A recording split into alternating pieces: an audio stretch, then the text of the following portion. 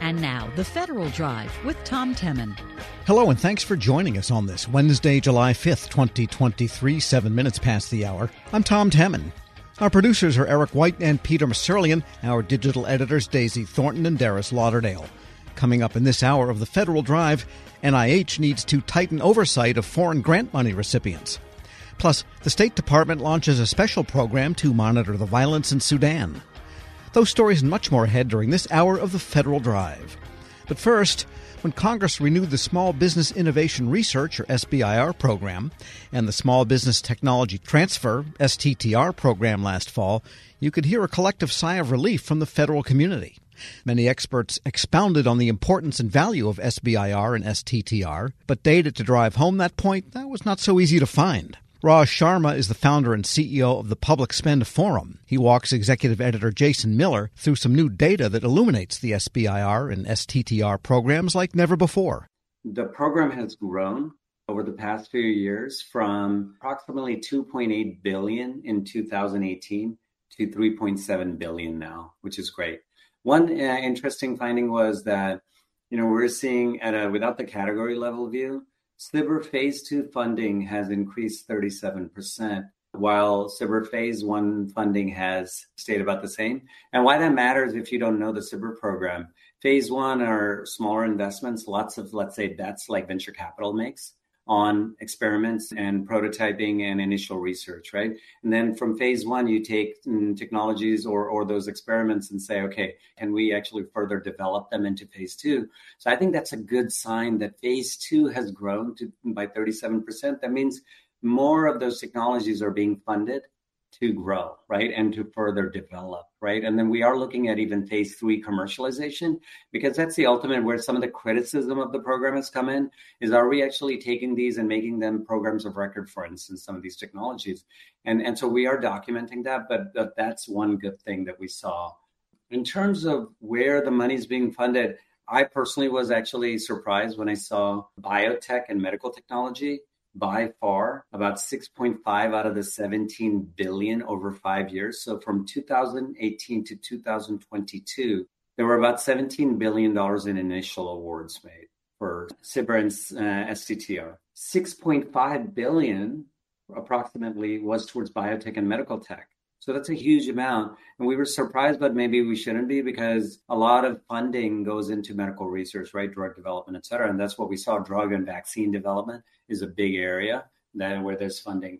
And then after that, some other categories like manufacturing related. We know that's a focus of the administration and growing the manufacturing sector, and also in DoD, et cetera. So there were about 3 billion collectively that's going towards manufacturing type initiatives. So that was great to see. And then there are a number of other ones like energy, of course. We were surprised with a couple of other ones like microelectronics not being as large, but we see the growth coming in those areas because there's so much focus in that. So that was number 2. And then a couple of other things to point out. One of the most interesting things, Jason, that we looked at was great technology investments. We always talk about that. But we also know technology, we invest in it because we're trying to solve some problem. So we need to better understand what problems are we trying to solve. So that's one of the deeper questions. So it was interesting to look at some of the information that we gleaned through our AI approach. So we use a lot of our AI algorithms that are built over time to help us glean some of these answers. So for instance, just give you 1 or 2 examples. First of all, aerospace, defense, medical tech, manufacturing type are big areas of investment. The types of use cases, so if we take manufacturing, smart factory automation, right? That's a very specific type of use case to looking at whether it's at the depot level and other places. How can we do a factory automation? And that's a use case.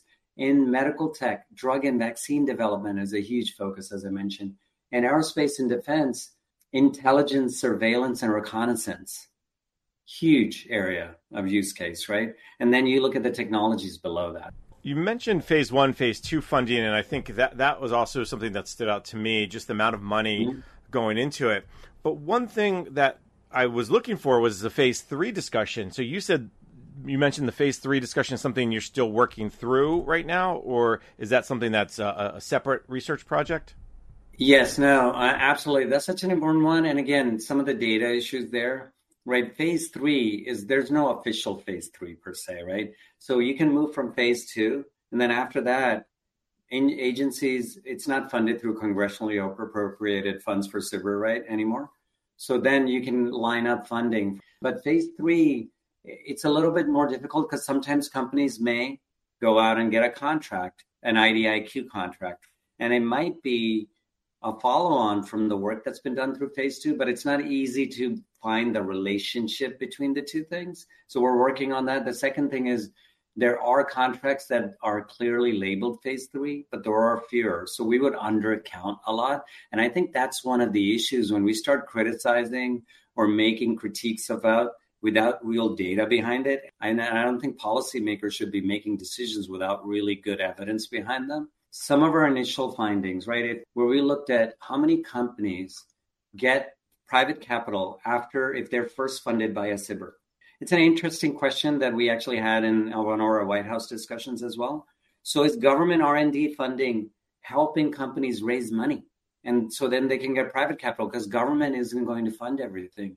So we found out of the 10,000 companies, 655 companies, now a lot more got funded, by the way, private capital out of the 10K, but 655 of them first got SBIR funding and then got private capital. Now, is the SBIR the reason they got private capital? We're not sure, but I think that's a good thing to know, right? So I think there are these positive signs that are coming out, but we're going to kind of refrain from fully commenting on it. You mentioned the categories, and I guess biotech and medical technologies was less surprising to me. But what stood out was obviously the AI, autonomy, and then also the space areas. Again, probably not surprising that these were very popular areas, but what does it tell you when you went through the categories, and what does it tell you about where the focus, what can people take from this, whether contractors or other agencies, about where the prioritization or where the excitement is among agencies for investment in SBIR and STTR? Yeah, and I think this is the fundamental question we started with, right? And we saw there was a need for this kind of deep dive by categories and by technologies and use cases.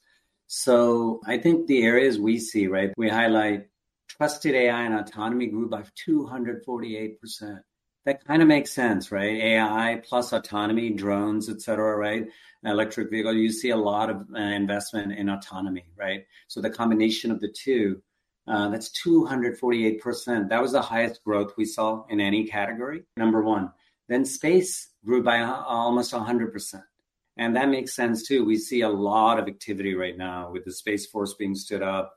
In many ways, the focus on, as you said, AI, autonomy, space, it's almost to be expected. Were there any areas that maybe didn't get as much attention about from in terms of the big numbers, but you were maybe surprised by how much it did grow? Well, I think one interesting area, just because of, I think, what's happening with climate and all the things you see lately, right? Whether it's storms coming in and everything, right? Just more and more, let's say, climate events happening. The natural disaster mitigation tech, we see some growth in that area. There's some interesting use cases, and I need to dive deeper into that myself. But if you were to ask us where are we seeing some growth, I think that's one probably not so obvious and not always talked about. But there's some interesting technology, for instance, natural disaster, whether it's supply chain risk technology that helps you predict, hey, there's a disaster happening somewhere. How do you manage, right, your supply chain? Or for emergency preparedness or responding, there are sensors and drones, right? Sensors being dropped from zones into disaster areas, right, to get a scan of the entire area and see what's going on. And so I think you're going to see more, in some ways, unfortunately, because the number of disasters is increasing and events are increasing. So I think that was one area that I saw, and we see more happening, just as I think not something that's talked about enough. Raj Sharma, founder and CEO of Public Spend Forum. Check out the report and all of the data on SBIR at federalnewsnetwork.com. Still to come, the State Department launches a special program to monitor the violence in Sudan. This is the Federal Drive with Tom Temin here on Federal News Radio, part of the Federal News Network.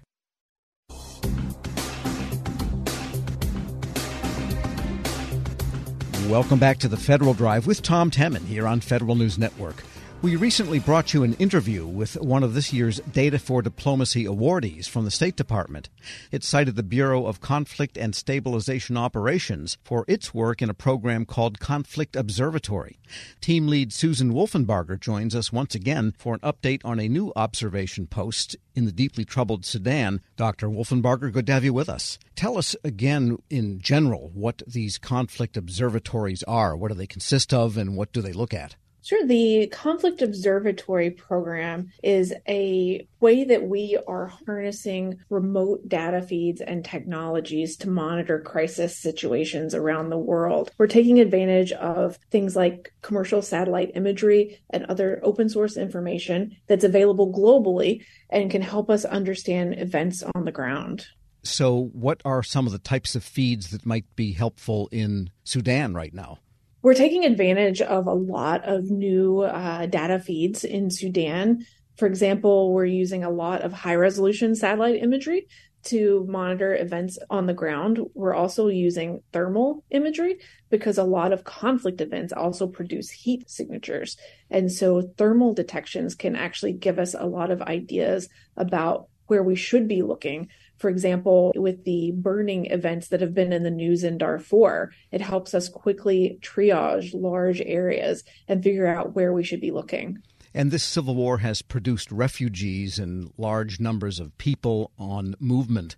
Are you able to have feeds, drone pictures, or some means of tracking what's going on that front?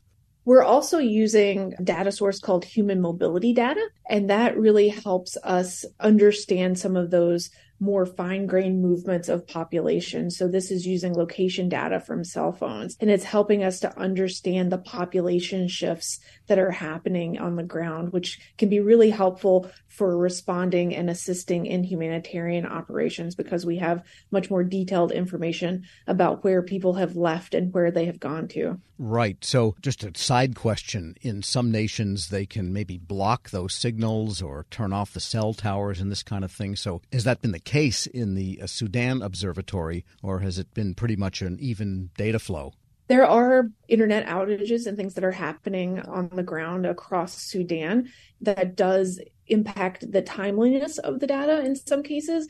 But what happens with this feed is that even when a device does not currently have internet access, it stores the information and then is able to transmit it once it regains a signal. So sometimes there is a delay on that information, but we're still getting it significantly more quickly than we could in any other mechanism. And are there unstructured sources of data that also feed into the observatory? For example, news accounts, which are text, or human observation that is reporting into people at the State Department, or maybe coming through military reports?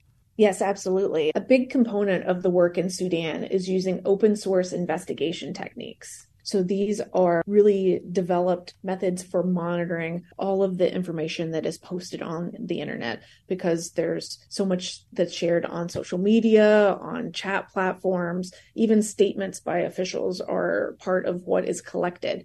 And so as they come across photos and videos that are found online, you can actually geolocate those using these techniques where you identify key aspects of that photo or video and tie it to known locations in satellite imagery. So that helps them get views of what's going on the ground that you wouldn't be able to get from just a satellite image alone. And what about the technology aspects of it? I mean, you are a technical person or a diplomatic person, or you bridge those two things? Because it sounds like there has to be some really good technical underpinnings from the IT staff to be able to enable these observatories. I'm actually a geographer by training, and my specialization is in remote sensing, so doing the type of analysis that the teams are doing as part of the Conflict Observatory. But I do work at the State Department, and so I'm figuring out how we can really leverage all of these analytic techniques, all these data feeds, and bringing them in to support the goals of the State Department and our work in the diplomatic realm. We're speaking with Susan Wolfenbarger. She's a team lead in the Bureau of Conflict and Stabilization Operations at the State Department, and I can understand why you got an award for Data for Diplomacy in all of this effort. These feeds come in, then what happens? How are they integrated? How are they turned into products? You can't put them in a pouch and seal it with wax. So we have a analytic platform that we're using for the Conflict Observatory. And this platform is where we ingest all of the data feeds. And then all of the teams that are part of the Conflict Observatory, including the Yale Humanitarian Research Lab, Planetscape AI, and Esri, are then doing their research and documentation activities on that platform. And that's a really secure FISMA high system. It's a very secure way of doing all of the analysis and being able to decide what information is shared publicly and what isn't. Because as you can imagine, doing this type of an analysis of a war zone creates some sensitive information. And earlier we spoke about the work of the observatory in Ukraine. Did learnings there somehow inform the setup of the observatory, the newest one in Sudan? Absolutely. All of the data feeds that we're using and the platform itself are available to be used anywhere in the world. And so when we started discussing a Sudan conflict observatory, it was really easy, relatively speaking, to add that component to the work because we have experienced analysts, we have all of the global data feeds that we needed, and we just need to bring them together and point them at Sudan. And other components of the government do data gathering and geolocation work. There's the National Geospatial Intelligence Agency, which has the really big view. But then there might be military assets, even though we're not involved as much in the Sudan, militarily, but maybe observing what's going on. Is there a chance to get feeds from other sources outside of the State Department and vice versa? Can your feeds maybe help the military if they request that feed? All the information that the teams are using to create their documentation is completely unclassified and open source or commercial information. And they're making that publicly available so that anyone can access it on their website. All right. Sounds like the answer is no then in that case. And who are the consumers of this within the State Department? And who do you sense might be using this open source data maybe outside the State Department? Academics, perhaps, or whomever? One of the biggest focus areas of this program is support to humanitarian operations. And so the teams are partnering directly with groups that are planning aid deliveries and other actions on the ground in Sudan. So this real-time geographic data that they are analyzing and producing analysis of is really critical in being able to provide a real-time awareness of what's happening on the ground as people are thinking about operating and making movements across Sudan. So it might inform someone like, say, a contractor for USAID that could be operating there, knowing where it's safe to go or where they can't go, or otherwise being able to adjust their plans. Would that be like a use case? I think one of the best use cases is thinking about humanitarian convoys. So when you are trying to plan a movement from maybe Port Sudan to another location, being able to understand where there are checkpoints or where roads might be destroyed or a bridge might be out is really critical information. And so this information that's being shared out and created by the team can really help any groups that are working on that type of operations on the ground. And a final question, how permanent are these observatories, these data collection sets that are then, analyzed and combined and so forth? Do you shut them off at some point, or what's the long-term plan for each of the observatories? You've got a couple of them up and running now. Yeah, I think that the different observatories have different time periods associated with them. For example, in Ukraine, where we're doing war crimes documentation, the justice and accountability processes that those are trying to assist can last for 10 or 15 years. And so we have to think about storing that information and making it accessible for a much longer time period than what we might in a more rapidly evolving humanitarian-focused type of operation that we're supporting in Sudan. So it's really about, the end goal of the program and what we're trying to achieve. And I imagine a long base of observation, maybe after the conclusion of a conflict or the recession of it, let's say, that itself could be a good analytical tool to compare what was going on in the heat of it versus what was going on in the tail of it.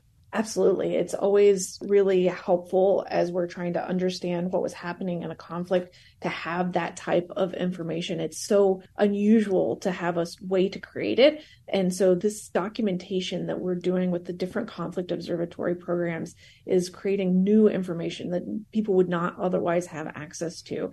And that's going to really inform a lot of our research and understanding in the longer term. And do you have a dashboard in Foggy Bottom that you sit and kind of stare at all day? We have a lot of dashboards, and they are really fun to interact with.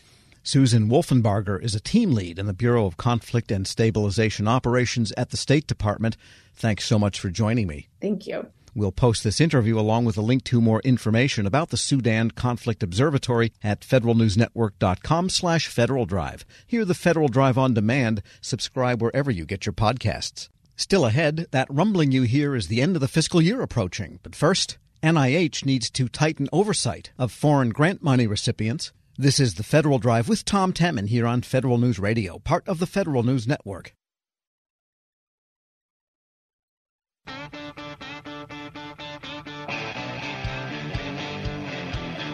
Welcome back to the Federal Drive with Tom Temin here on Federal News Network. It is perfectly legal for federal agencies to make grants to foreign entities. Research and scientific good can come of it, but it requires oversight. The Government Accountability Office looked at how the Health and Human Services Department, and in particular the National Institutes of Health, oversees its foreign grants, or money that went to grant subrecipients in foreign countries like China. We get more now from the GAO's Director of Science, Technology Assessment and Analytics, Candace Wright. Ms. Wright, good to have you back.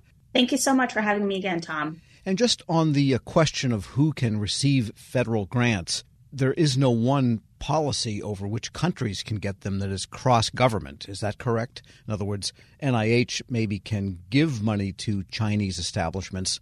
Other agencies may not be able to. So from the work that we've done in the past, we've certainly seen where agencies have made awards to foreign entities, including entities in China. But we also are aware that there are other agencies that have limitations on funding to certain foreign countries. For example, NASA not being able to provide funding to entities in China. And I imagine the Defense Department would not want to give, say, an artificial intelligence development grant to someone in China, just to make an extreme example. I can't really comment on that because it's not something that I've specifically looked at. No, we'll get back to this report. And I'm guessing this was prompted by the controversy or the questions surrounding the Wuhan laboratory. And so you were looking at the oversight. We won't get into the science of, how the virus got out or anything like that. But what were you specifically looking for here in this particular report? So we were asked to look at the extent to which there was federal funding dispersed to 3 Chinese entities. That included Wuhan University, Wuhan Institute of Virology, and the Academy of Military and Medical Sciences. We were asked to identify if there was any federal funding to those 3 entities for the time period of calendar year 2014 through 2021. In order to do that work, we actually started with federal databases such as USA Spending to identify if agencies had made any dispersed funding to either of those 3 entities. And what did you find? So in our work, we found that there was one direct award from NIH, the National Institutes of Health, made an award directly to Wuhan University for $200,000, where we saw that that amount of money was dispersed. This was the only award that GAO identified that was directly from an agency to one of the 3 entities. We also identified that there was funding that was made available through 7 subawards to the 3 entities, and these totaled over $2.1 million. These subawards were from awards that were funded by NIH as well as U.S. Agency for International Development, USAID. So it's really then knowledge of the subawardees that is of concern here? Certainly. So there are reporting requirements for federal agencies to provide information on funds that are made to award recipients. That data is usually available in USA Spending. What's interesting, though, is that the extent of subaward funding is not fully known. Award recipients are supposed to report data on first-tier subawards. There are some limitations, though, where that information on subawards below the first tier, or if the subaward is below $30,000, is not required to be reported. We also identified in the course of our work that sometimes it can be difficult to fully understand the extent of funding that's provided because the funding could have been provided under a different name. And so in two instances, we found that there were two subawards that were made to the Academy of Military Medical Sciences. However, the funds were actually awarded under the name of the Beijing Institute of Microbiology and Epidemiology. We're speaking with Candace Wright, Director for Science, Technology Assessment and Analytics at the Government Accountability Office. So it looks as if China then maybe hides a little bit of who might be getting, which is not really a lot of money in the final analysis here compared to NIH granting authority is tens of billions. And this was, a couple of million maybe that went to these institutions. So what do these results say to us? What are you recommending? So the issue of subawards and the lack of visibility into them is something that's been a longstanding issue. And certainly a known issue in terms of the lack of visibility. And so what's really important is really for there to be continued focus about how do we ensure that we get visibility into federal funding as it goes, not just at the first award recipient, but as it goes through those lower tiers. In the recommendation that we made, it was really for NIH to think about ways in which it can continue to enhance its oversight of awards, including foreign entities. We thought it was really important that they seek to identify different ways in which they can take immediate action to do so. We recommended that they take a look at their processes, their internal processes for how they oversee awards that involve foreign entities. And this was largely based on the work that we did, but also that of findings from the HHS Office of Inspector General, who had also made recommendations identifying the need to improve and enhance their monitoring of award recipients involving foreign entities. And of that sub-award money that went to the Academy of Military Medical Arts and Sciences of China, who was the primary grant recipient there? There were two instances where NIH had actually funded an award to Duke University that went to the Academy of Military Medical Sciences. And then there was also an NIH award to what's known as the Regents of the University of California that also had a subaward that was made available to the Academy of Military Medical Sciences. I will note that with respect to the NIH award to the Regents of the University of California, and the subaward that was then made to the Academy of Military Medical Sciences, it was actually terminated. So there were not actually any funds that were dispersed. Got it. Do you think is it possible to know whether the Regents or Duke University knew who they were actually sending money to sometimes China hides entities. They had a police station in the middle of New York City that nobody knew what it was. They're pretty good at hiding their identity if they need to. So I will note these particular awards, we were actually able to identify them in USA spending and then did have some interviews with these entities. It certainly does appear that there was knowledge that the funding would be going to these entities based on the documents that we were able to review. Oftentimes, award recipients are expected to include information with respect to what sub-recipients may be receiving federal funding for research. And this might be outside of the scope of your search here, and let me know if it is, but could it be simply that academics, and they know other academics in the same field from around the world because they all go to their international meetings all the time, flying into the various capitals throughout Europe, Africa, Asia, and so on. And to them, it's just science to science as colleagues. And they might be not even aware of or just ignoring or naive to the political implications of, say, a subgrant from a Duke or a Regents of California going to a Chinese military institution. Well, we've certainly seen in our work that when you think about research in and of itself, it is supposed to be a collaborative endeavor where you're learning from each other, sharing information. And so given that more collaborative approach, it's not always the case, perhaps, that researchers might be thinking about some of the national security or other types of implications. And so over the more recent years, there's definitely been a lot of attention being paid to this issue, really to try to raise awareness from the researcher community more broadly about the potential for security concerns that they should be mindful of. And the recommendations you made to try to get better visibility into subawards deeper and deeper, did the two agencies agree with you?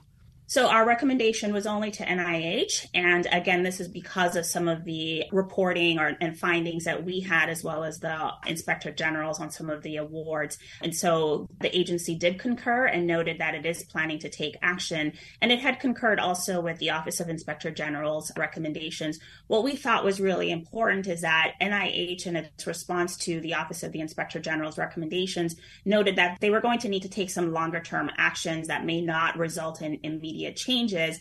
And we thought that it was really important that while they pursue those longer term efforts, that they really think about looking at their own internal processes and things that they might be able to do much more quickly, again, to be able to enhance their oversight and monitoring of awards that involve foreign entities. We think it's important that they look at those awards that involve foreign entities, especially foreign subrecipients, where we know that there is less visibility as you go down, trying to understand where the funding is going to different subrecipients at various tiers. Candace Wright is Director for Science, Technology Assessment, and Analytics at the Government Accountability Office. As always, thanks so much. My pleasure. And we'll post this interview along with a link to her report at federalnewsnetwork.com/Federal Drive. Subscribe to the Federal Drive wherever you get your podcasts. Still to come, that rumbling you hear is the end of the fiscal year approaching. This is the Federal Drive with Tom Temin here on Federal News Radio, part of the Federal News Network.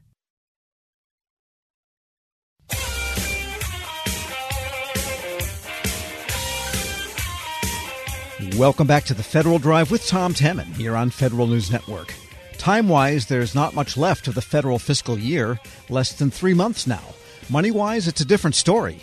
Agencies will spend around $217 billion between now and September 30th, more than half by the Defense Department.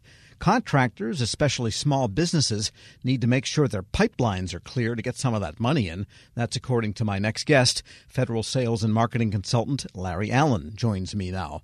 And it does have a little bit of a weird feeling this year because of just the debt deal came and now there's still no budget, and so it could be a full year CR coming. But we do have the rest of this fiscal. So what's the best advice for contractors for the time left? Tom, I think the best advice for contractors is essentially what you inferred, and that is this is the time to strike. Now is the time where you have opportunities, where there's money to be spent by federal agencies. I wouldn't say don't worry about October, but October is a few months away yet, and there really is not much that is within our control to change the political appropriations and budgeting process. So now is the time to focus on finishing the year strong and getting as much business in the door as you can. If you're a small business, I think it's useful to know that according to Bloomberg Government, the top 10 federal agencies need to spend $28 billion with small firms just during this quarter in order to make their small business contracting goals. That's a lot of opportunity, Tom. And within that, the Department of Veterans Affairs, surprisingly, I think, has the most ground to make up. So if you're looking for some places to target, particularly if you already have some business with the VA in the pipeline, that could be a good focus area. Right, and because so much of the dollars will be going through the government-wide acquisition contracts, the popular ones, which are task orders and not really, new contracts in that sense, technically, then you might have a better shot in that route than trying something from a brand new full and open competition, if there even are any more launched in the next couple of months. Tom, I would emphasize that this is the time of year that it's difficult for agencies to do full and open competitions. Will they do them? Of course they will. Full and open competition, your basic start from square one procurement, is always part of the government acquisition market. However, asking your government customer to do that when there is time ticking on the clock and other alternatives available could be a very tough sell on top of what it is you're trying to sell them in terms of a solution. We look at the statistics every year. This year, the estimates are that 60% of total dollars, or over $130 billion, Tom, are going to go through those standing IDIQ contracts. Things like the GSA schedules, the NASA SOUP program. In DOD, you have the CIOSP programs and the Navy Next Gen contracts. So there's plenty of going on in that IDIQ area. Key here is you need to focus on the things that are in your pipeline, but you also need to be able to answer the how question. That is, how do I get to you?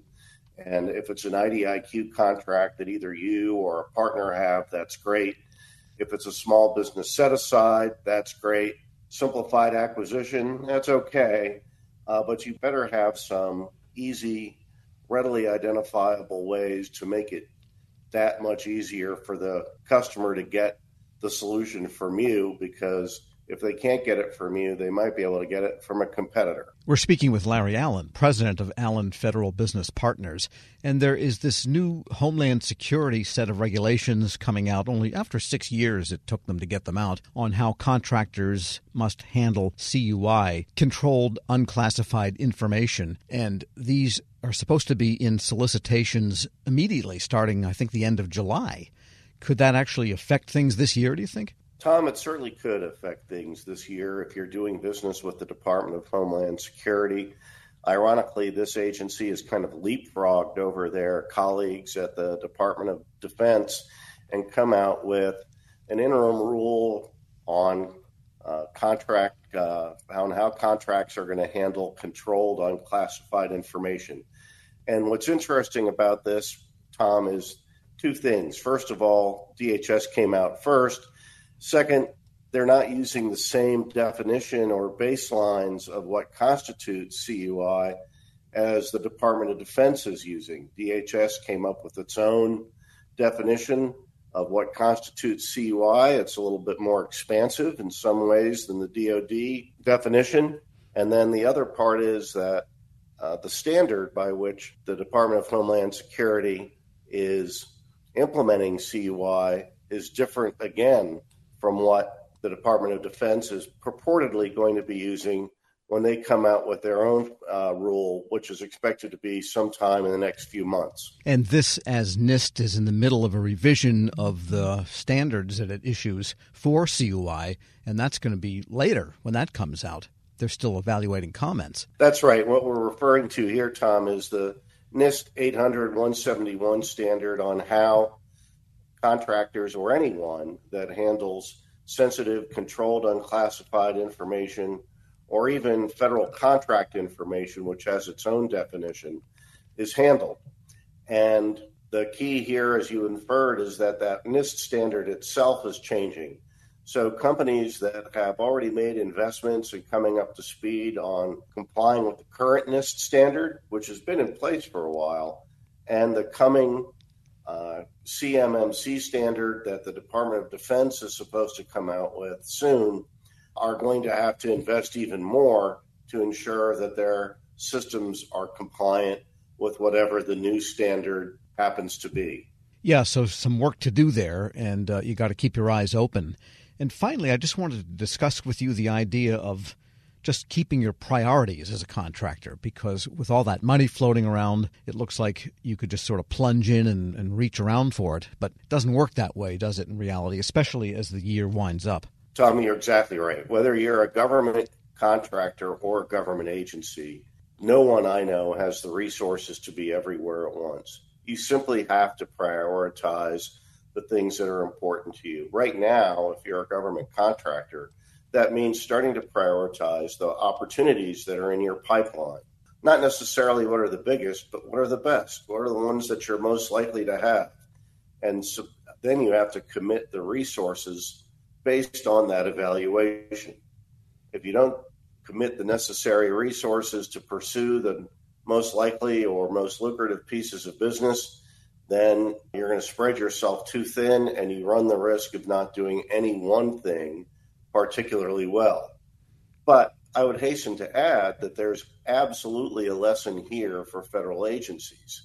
Federal agencies, particularly right now, are trying to implement lots of different policy changes pushed by the administration, whether it's socioeconomic or environmental or some other type of initiative that the administration has. These are all perceived goods by the people in power, and yet you can't have agencies doing all of them at once, because that's going to lead to frustration. It's going to lead to a lot of confusion, ironically, not just with contractors, but with people that you're serving We hear a lot about customer experience. When you confuse your customers, that's certainly going to be an experience, Tom. So whether you're a contractor or a government agency, it's important to do the tough work, have some leadership, and prioritize what's most important on your to-do list. Larry Allen is president of Allen Federal Business Partners. Great advice. Thanks for being with us. Tom, thank you, and I wish your listeners happy selling. We'll post this interview at federalnewsnetwork.com/Federal Drive. Subscribe to the Federal Drive wherever you get your shows. 13 technology and venture capital leaders wrote a letter to the Defense Department last week asking for acquisition reform. Although the letter only covered a few recommendations, it referred back to a study done by the Atlantic Council on ways to reform defense acquisition, including that creaky planning, programming, budgeting, and execution system. Federal News Network's Alexandra Lohr talked about the report with the former head of the Defense Innovation Unit, Mike Brown. There are very specific recommendations that are made. For example, reprogramming authority with a historical perspective of how little reprogramming authority senior level department officials have to adjust to urgent priorities and move into something that might be needed versus what was programmed in 3 years ago when the budget began. So that kind of brings up one of the things I wanted to ask you about. With the current mood of Congress right now, is less oversight even possible? Well, I think it's a very welcome debate as to whether today's way of handling the budget actually provides better oversight. There's 3,000 to 5,000 line items in the budget for defense only. Quite a change when the first budget was done in 1789. I looked this up. There were 4 line items for the federal government. I get government is more complex now than it was in 1789, so I'm not arguing for 4. But you could certainly argue that the Defense Department would have adequate oversight with a few hundred line items, where Congress would concentrate on the big ticket items and give some strategic guidance. Instead, they're finely grained appropriations. Imagine, again, 3,000 to 5,000 line items, where DIU, a very small organization, had a couple by itself.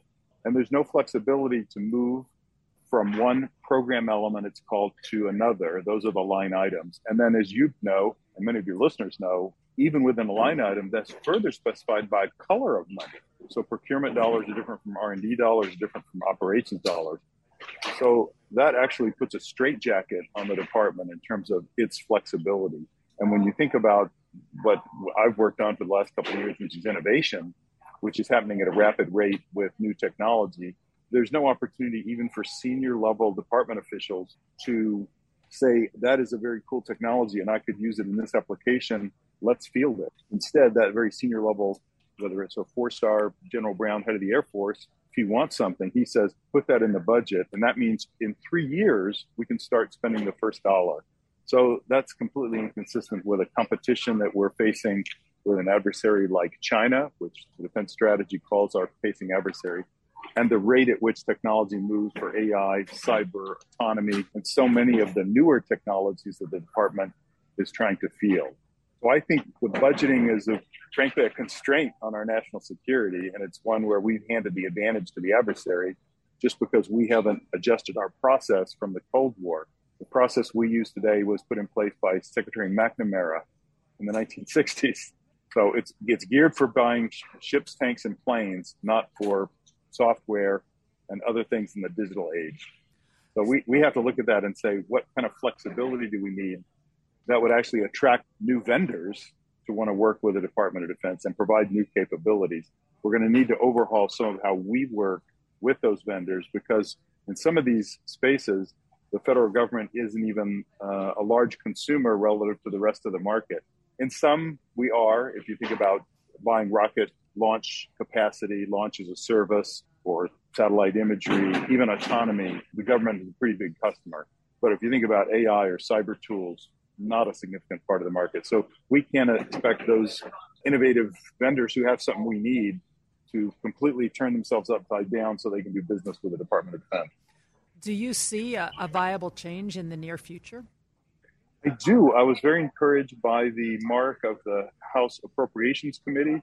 So Chairman Calvert from California has said, I'd like to see us implementing a hedge strategy. This is actually something that Admiral Lawrence Selby and I've written about. And it's saying a pretty common sense concept. We can't rely just on ships, tanks, and planes. We actually need to hedge those hardware long-term platforms, meaning we hold on to them for 20, 30, 40 years, with lots of newer, smaller things that are resilient, that are sensors, that are autonomous. So you think about everything from better capability in space with different types of sensors, infrared, synthetic aperture radar, that gives us real-time perspective of what's happening on the ground. You saw that used in Ukraine. You could see through clouds. You could see at night because we were using radar in addition to optical technology. Now there's infrared and radio frequency sensors being combined with that. So that makes it pretty tough for adversaries to hide or do something nefarious that we're not seeing, all the way to the effect you're seeing with small drones, cell phones being used as geolocators. So there's a whole set of commercially based technology the Defense Department didn't invent, but sure as heck can use. And these are the kind of things that would be in a hedge strategy. So the Chairman Calvert is saying he'd like to appropriate $1 billion to get started on that hedge strategy. And he asked DIU to lead the effort along with the services. So I was very encouraged by that. In terms of technology that has more commercial market viability than defense viability, what incentives can be provided to them to go into contracts with the Defense Department? It's really moving at speed. So let's take AI as an example. That's being developed all around us at a very rapid rate. The Defense Department is not going to be the biggest consumer of AI, nor is it going to be the developer of AI. If we're able to just, with less red tape, quickly provide dollars, money from contracts to those suppliers, we'll attract them. I think Ukraine has changed how people think about supporting the Defense Department. We saw a tremendous number of suppliers who were interested in working with the Defense Department even before Ukraine at the Defense Innovation Unit. Every time we would post a problem and say, who's got something that could solve that, on average, we saw 45 companies for each problem we posted. So the companies and the technologies are out there. Then we'd have to go through a process to test and down select to who are the vendors we want to work with. Not everything someone proposes is something that's going to work. But if you can show that within a short period of time, you could actually start to provide those companies with contract dollars. And we have a vehicle to do that. It's authority Congress gave us called Other Transaction Authority. That allows you to do a competition. We're able to test, software within 6 months, taking it really through its paces to see if it performs in a military application. And then immediately upon the completion of that test, you can start ramping production with a production OT agreement, also provided in statute. Many folks don't do that. Many folks we worked with at the Defense Innovation Unit would then go do another competition or try and use federal acquisition regulations. That's allowed, but not required. And that takes a lot more time. So you could envision a process where you do a prototyping, then go to a production OT, and within months, you could be providing contract dollars to that vendor. That's a very different scenario than telling that vendor, please wait, in 3 years, we'll program the next dollar in the defense budget and provide it. So that's where the flexibility comes into play. We need a little bit of help from Congress on the flexibility part, but as long as the DoD component has the dollars allocated, the authorities are there to start spending it faster and scaling up new capability. Mike Brown, a former head of the Defense Innovation Unit and partner at the venture capital firm Shield, speaking with Federal News Network's Alexandra Lohr. Check out Alex's story at federalnewsnetwork.com. This is the Federal Drive with Tom Temin. For the latest updates, stay with federalnewsnetwork.com or follow us on Facebook, Twitter, and LinkedIn. I'm Tom Temin.